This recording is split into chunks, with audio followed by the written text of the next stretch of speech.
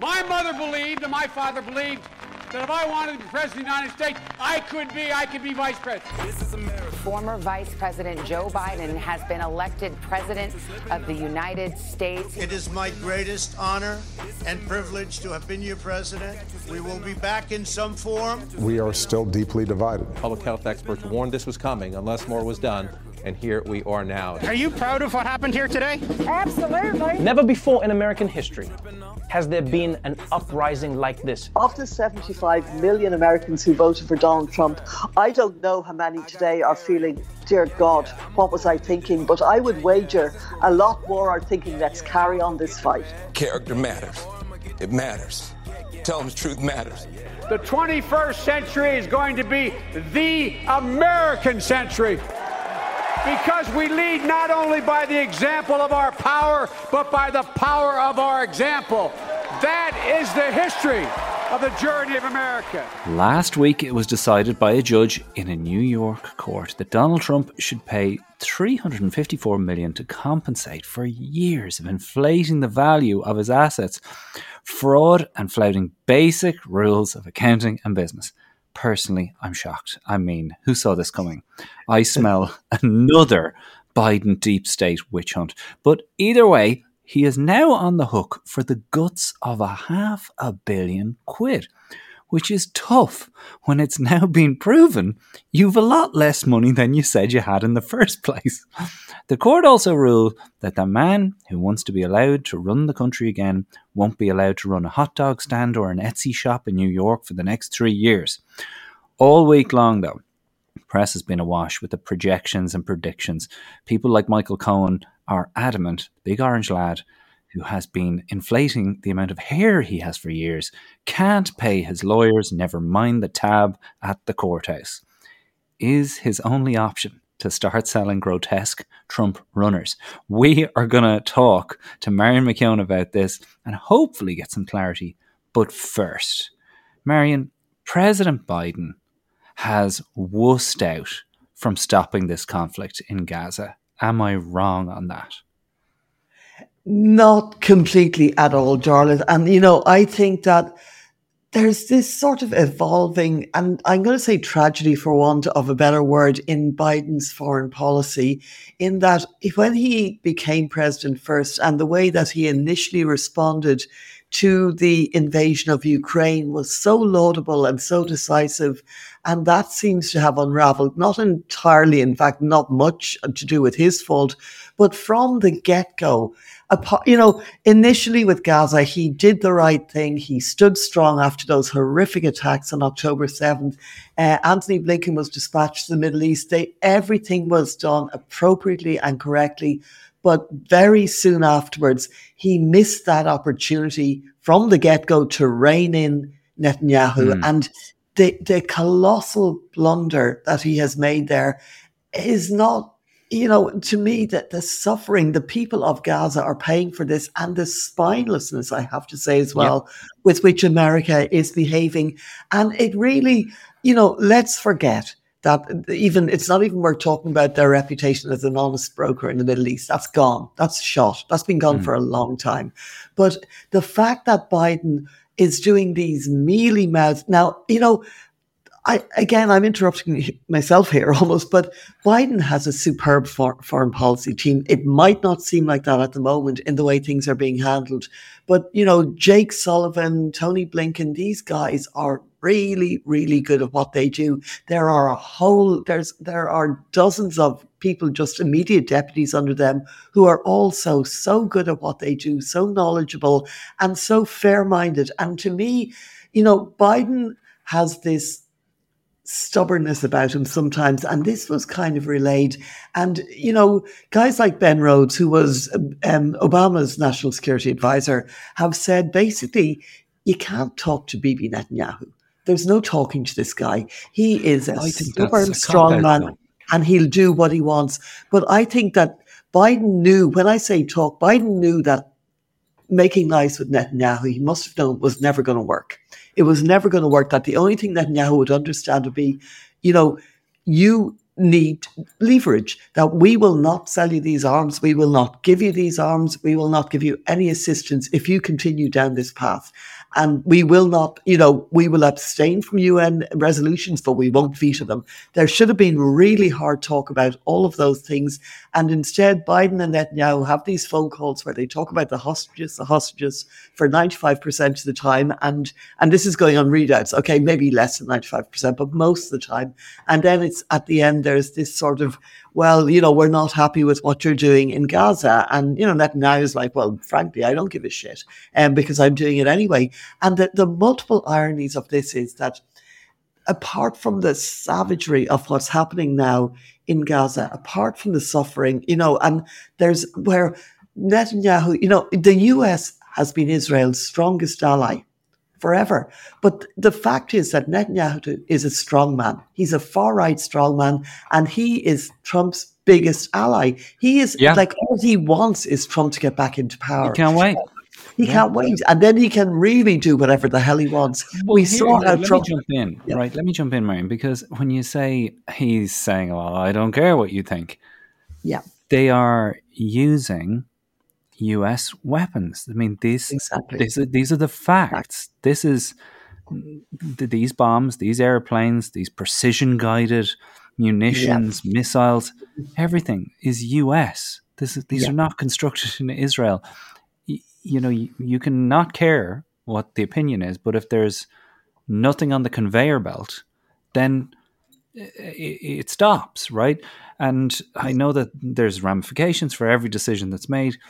There's a piece in The Guardian this week that I thought was absolutely superb. I'll link it in the info about Ronald Reagan in a very similar situation, essentially making the phone call and saying, you've got to stop, them saying bugger off, and 20 minutes later it stopped. Now, Reagan turned to an advisor, and in his memoir he relates this, that he said, I didn't know I had that power. Is it a case that Biden actually does not know how powerful he is, has forgotten it, or is there something else we don't know about that's stopping that phone call or that little bit of hard man coming out?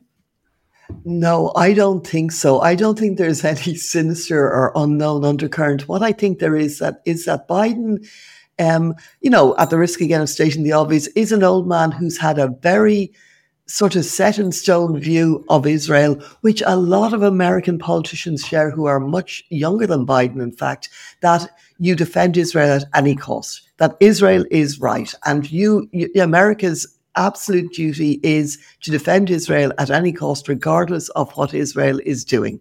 And I think that is Biden, and he spoke often about this, about how visiting the Holocaust, visiting Auschwitz, the other sites, affected him so much. And he brought his children and grandchildren there as soon as they turned 14 to impress upon them what his father had impressed upon him about the horrors of the Holocaust.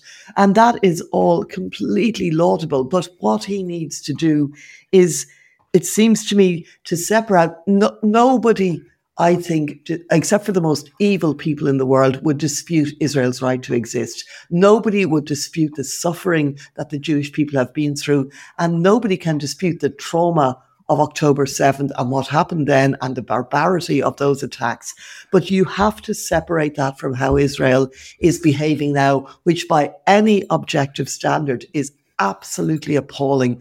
And it's not just the relentless attacks, it's the way they are stopping aid from going in every day. And I've heard Chris Van Hollen, who is a Democratic senator who came back, he went on a trip a couple of days ago. He had a briefing with us reporters and he explained what they're doing. So, the trucks will get to the Rafah crossing and then they'll do the inspection. They'll find one thing on a whole truck that they say, no, we don't want this going in. They turn the whole truck around, take it back to the warehouse, unpack everything. And this is how they're slow walking.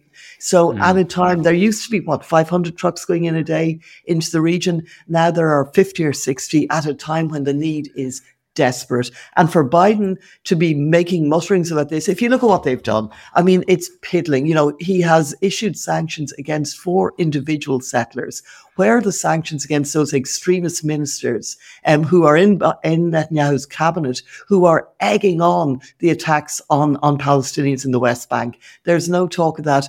At the forcing of a couple of Democratic senators, they decided they were going to attach an amendment saying no arms, nothing America sends to Israel can basically be used for human rights abuses or for flouting humanitarian law. And you know, so now Jake Sullivan has said that there's going to be a memo, a condition which is going to control it for all US arms exports. And you'd ask why this couldn't be done before, that any exports will be conditional upon allowing humanitarian aid into conflict zones and other things. But this is basic. This is 101 stuff, you know.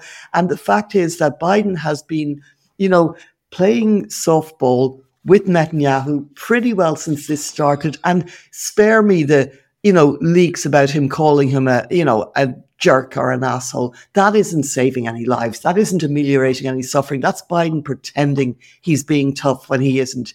And his policy, I really think on this, he's on the wrong side of history. You know, 2,000 people have died, and the suffering is horrific. So two things I love about the writer of this piece in The Guardian, again, that I'll link, is he cites the example of May 2021 when Israel bombed the Strip for 11 straight days, killing more than 100 Palestinians, including 66 kids. And over the same time period, Hamas and other Palestinian groups fired 4,000 rockets into Israel, killed 14 civilians. Now, Biden gets on the phone. This is in May, just for the listeners. This is May 2021. With the violence between Israel and the Palestinians now in its second week, President Biden in a call with Israeli Prime Minister Benjamin Netanyahu signaling a change in course. For the first time, according to the White House, expressing support for a ceasefire, working with Egypt and other allies to make that happen. And Netanyahu says we need to accomplish more. And Biden's words were, no, we are out of runway. It's over. And 2 days later, a ceasefire was announced. Now, whether that is attainable here, if we set aside, oh, he was so horrified by October, where is his horror now? Where is it now? Just the fight, Marion, even to get in the fight is valuable. Like, what if this guy is a Trump guy? What the fuck do you have to lose from getting in a row with him over this? Well, and the even worse than that, he's enabling him. The only reason Netanyahu is still in power, because let's not forget, after October 7th, 70-80% of Israelis wanted him gone. The only reason he's still in power is because he's prosecuting this war. So a bit like Trump, you know, running for president to stay out of prison, Netanyahu, who also has corruption and likely prison ahead of him at some point, is hanging on, is prosecuting this war in a large measure to stay in power, because the only way he can stay in power as prime minister, he realizes, while he's got a war cabinet and while he's a war minister. And just to give an inkling to the gang out there about how close the Trump and Netanyahu friendship is, Jared Kushner's father, also interestingly a convicted criminal, although to be clear, there, neither Trump nor Netanyahu have been convicted yet, but they both face very serious corruption charges and other charges. Basically, when Netanyahu used to come to America on visits, he would stay in the Kushner family home. You know, he was that close a friend. That tight. They are that tight. And so and let's not be naive and think that people aren't looking through, and Biden isn't looking at this through the prism of the 2024 election.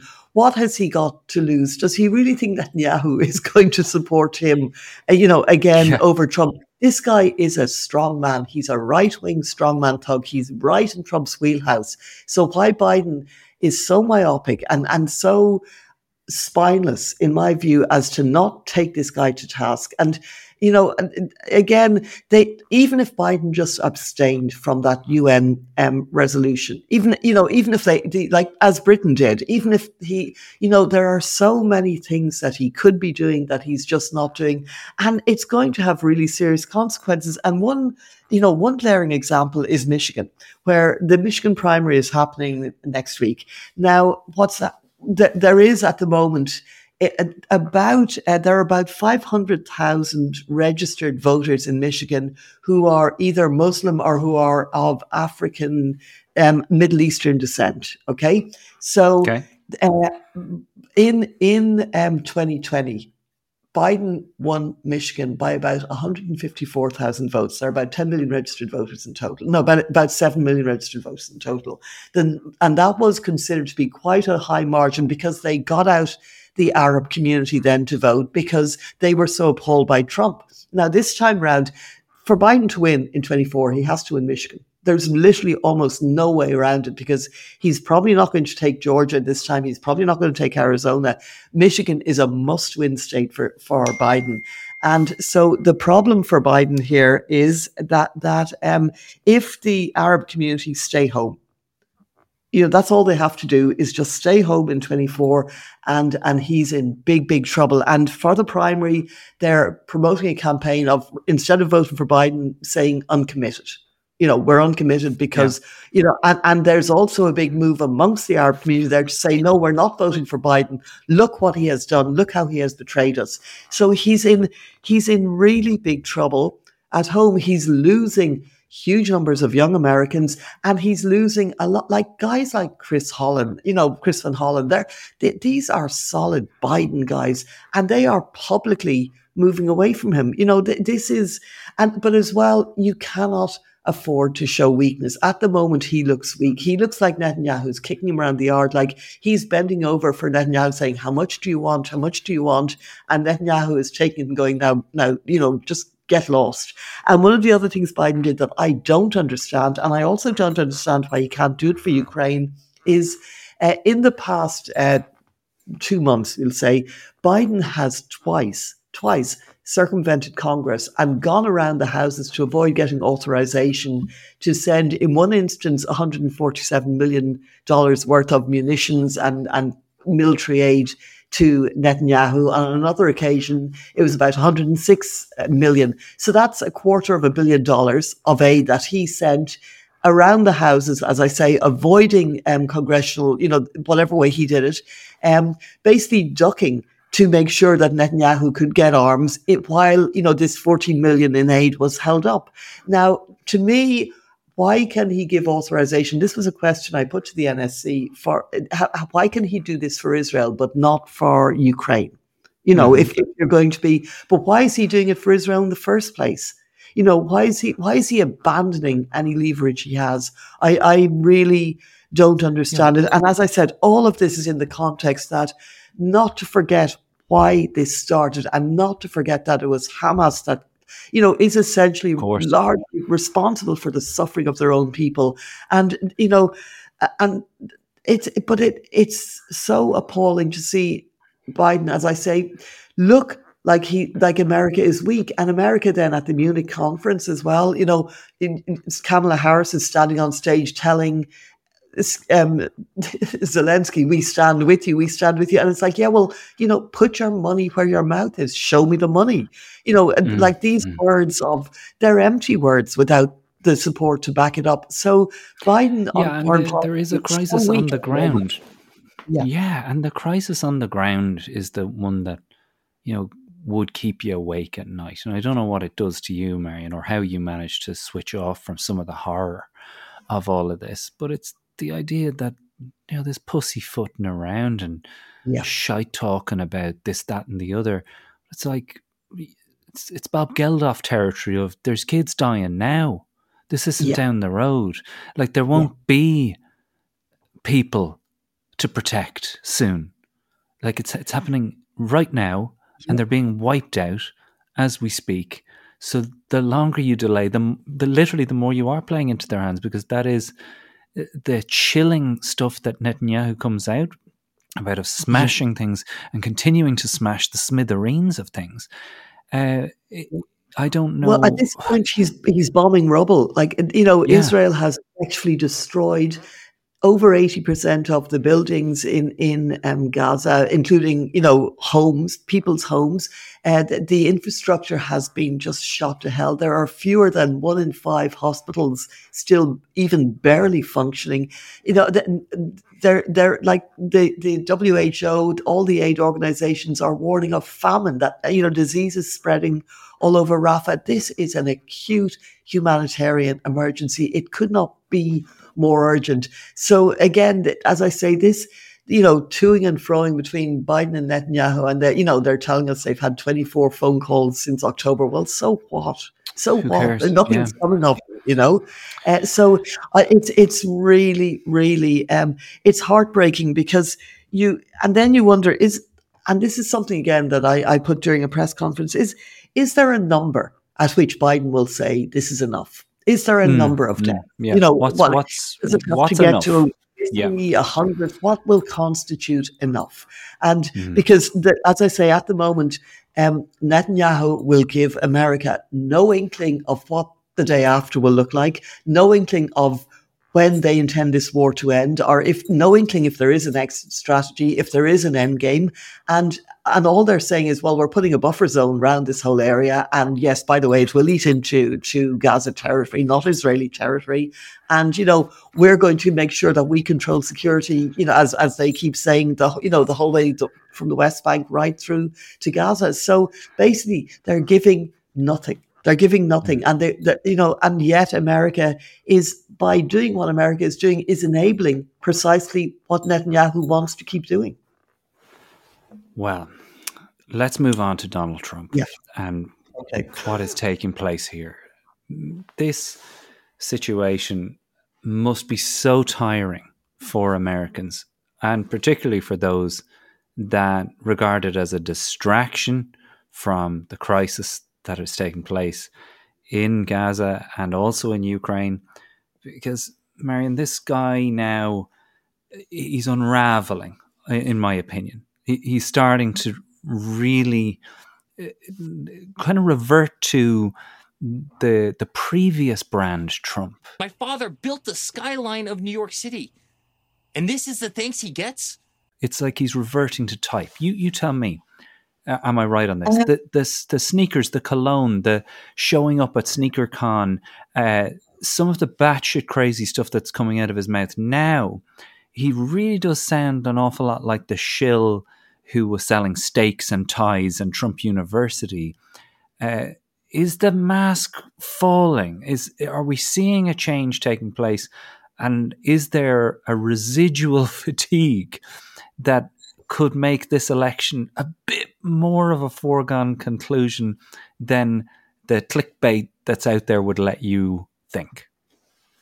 No, I actually disagree with the premise that Trump has never changed. There's a complete through line here from Trump steaks and Trump vodka and Trump Airlines and Trump football teams and Trump University and Trump water. There's a complete through line here. He's doing what he's always done. When he gets into a bit of a financial scrape, he looks around for some piece of tat to throw his name on in a licensing deal. And the astonishing thing is, Jarlath, let's look at the numbers here. Right. Every day, the accruing interest on Trump's fines and damages awards on is $87,502. That's the interest that's going on to this. That's a lot of sneakers, even in one day. That's a lot of crap sneakers. Yeah. So at the moment, the Judge Arthur Engoron ordered Trump to pay $355 million and change in fines. Right. Now, there's already a penalty, an interest penalty attached to that, which is $99 million. So that straight away brings it up to $455 million. Now, in the meantime, you have $88.5 million that's owing to E. Jean Carroll. There's also interest attaching to that. Now, so overall, And his legal fees, which a couple of super PACs seem to have been taking care of them, which I don't think is legal. But anyway, we'll get into that. And what a terrible super PAC to be involved in, if that's I know, where really, your money is going. Go ahead. And there are two of them. But so Trump owns at the moment, just from these two cases, well, there were two E. Jean Carroll cases, so 3 cases. Just from these cases, he owes 545 odd billion a day, which is increasing every day by almost another 100,000. So this is crazy money. Even if you're as allegedly rich as Donald Trump says he is, even let's just accept that he's worth 2 billion. That's 25% of his net worth wiped out in 2 court cases. I find it staggering. Now, there is, of course, and this is again is where the risk is. If I were some very rich Saudi prince, or if I were some strong man who is looking over at this, a Kim Jong, or let's just say a Putin, and thinking, I could have this guy if I just pay off this piddling $500 million, which, let's face it, oligarchs and Saudi princes can come by. They wrote a check for Jared Kushner for $2 billion for doing nothing on the way out the door. As a pay to play, as a way, if you want to have the US president over a barrel, and in your pocket and all the rest, this is not that much. So this, to me, as a national security concern, would make Trump uniquely vulnerable if he were re-elected, having these kind of catastrophic debts and having, as we know, no moral qualms about how he discharges them whatsoever. So I don't think... Right, that's one option, right? Yeah. So you get a rich Saudi lad to pay things off. For the next option is to sell some shit, right? You said sell the sneakers, make the cologne. When does he get to the point of selling Trump Tower, Mar-a-Lago? Well, we will get right to that, but the sneakers, for that humiliation, for that self-abasement, even if, let's say, all 1,000 pairs of those appalling gold flashy sneakers were sold, that would have generated him, let's say he got 75%. Let's say he got 300 a pair, because God knows they didn't cost much to make.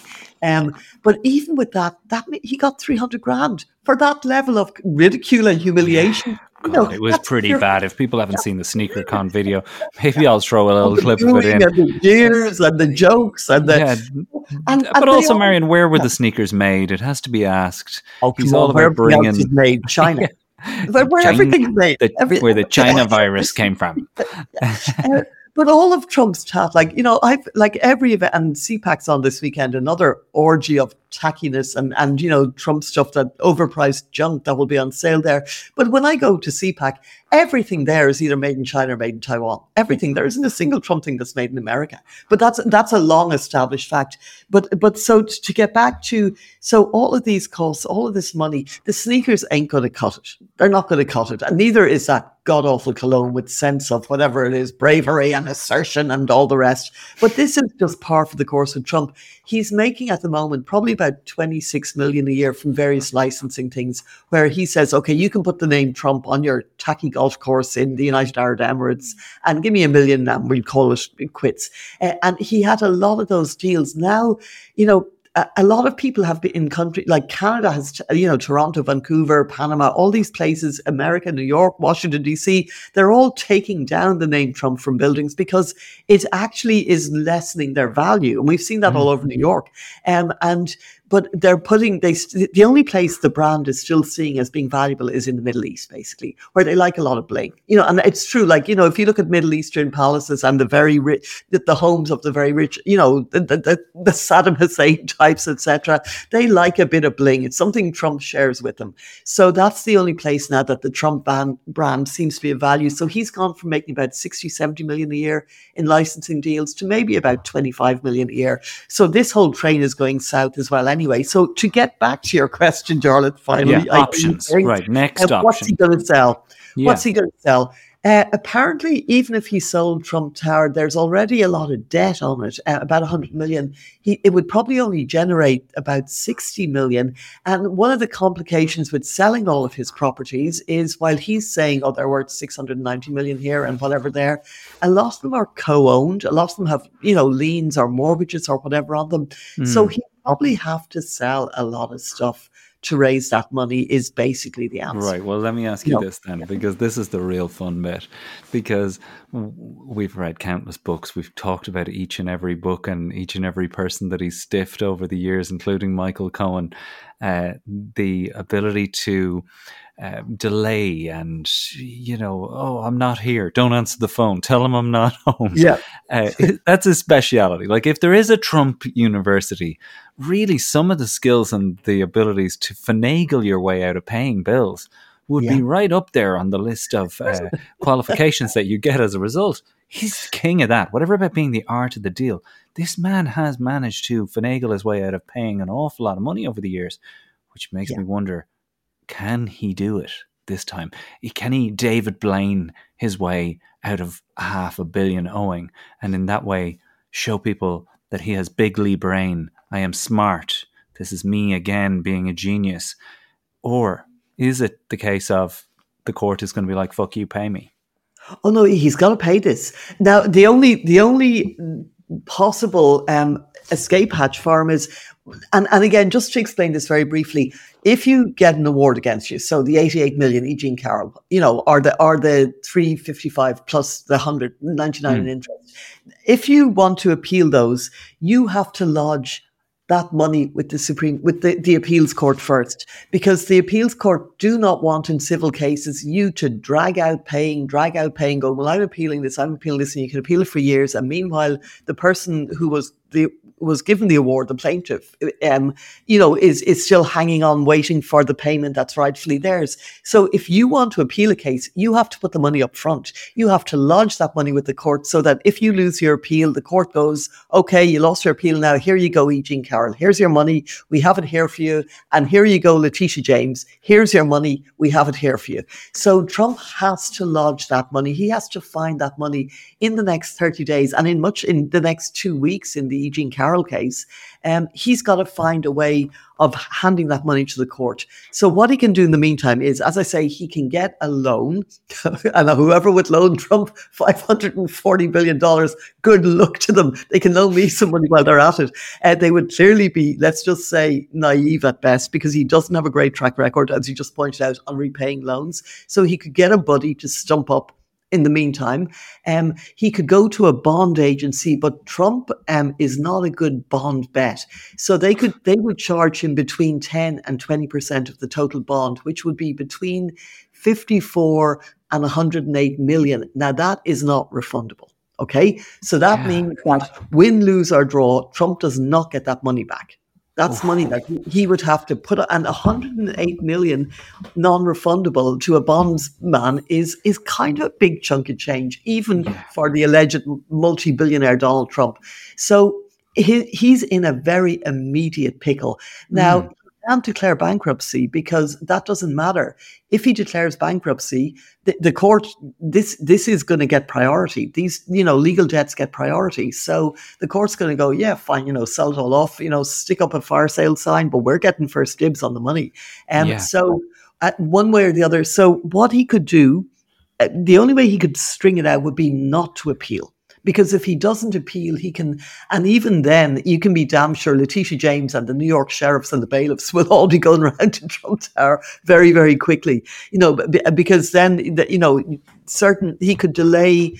There would be more actions that would be needed to orders of enforcement, all that kind of thing. But then, he forfeits the right to appeal, and he's saying, okay, I basically, this money is owed. He's acknowledging by not appealing that the money is owed. So he's basically in a big bloody mess. And they did set up a GoFundMe as well for Trump for his legal fees, which frankly isn't doing that well. Funny that. But it shows a fatigue with even Trump's base, even the most loyal people. It's like they're being asked to put their hand in their pocket again. It's like, more legal fees, more crap, more, and so people are getting weary. And apparently he's lost about 200,000 people from his donor base, which is kind of big. I get a sense, and this is from having seen him on the primary trail, and God knows it was blink and you miss him up in Iowa and New Hampshire. And from the whole thing is, Trump has shrunk. He's now, and he's actually interestingly shrunk physically as well, which a lot of people are putting down to Ozempic and a good girdle. But He's, his base, like, they still turn out, they're still fiercely committed, but there are fewer of them. It seems to me now, CPAC this weekend again, which is just a big pro-Trump orgy at this stage. They were offering to give away tickets at 20% of the price they were looking for originally because they just aren't selling. Last year I was at it, the place was half empty. So even though they've got all of the right-wing tub thumpers and Matt Gaetzes and the Marjorie Taylor Greenes and they're all gone there, but his base is holding, but it's not expanding. Well, Marion, we've got way more to talk about. I don't want to miss out on a little bit of CPAC chat because I know my favourite British Prime Minister, Liz Truss, made an appearance. Right. Now, people will know I love Liz Truss because for me, the antithesis of Donald Trump, she was the most honest British politician we've seen in years because she honestly didn't know what the fuck she was doing and she couldn't hide it. It was all over her face. Absolutely love this woman. Can't wait to hear how she got on there. But that's it for our free episode here on the free platforms. You need to come over to Patreon, join us over there. For the full extended cut each week, there's a further 30 minutes of chat and more deep dive into the big stories, including ruling coming out of Alabama about whether an embryo is actually a human being and what the hell that could mean for the coming months and years. Also, Nikki Haley is attracting thousands of donations from people who gave Biden money in 2020. We need to talk a bit more about that. I will, of course, this weekend be in Naas, Ennis and Naas again on Sunday. All those shows are sold out, but there's a few tickets left for Radlett, Cardiff, and of course London, a massive show in London at Shepherd's Bush Empire. A few tickets left there for the top balcony. Love you guys to come along, but if not, pop over to patreon.com/Irishman Abroad to hear the rest of our chat. You have the cameras rolling? This is America. A lot of people who would probably consider themselves liberal have done very well financially under the Donald Trump 4 years. You encouraged espionage against our people. Do you condemn any interference by Russia in the American election? By Russia or anybody else? Russia, please, if you can, get us Hillary Clinton's emails. Please, Russia, please. To renew America, we must revitalize our democracy.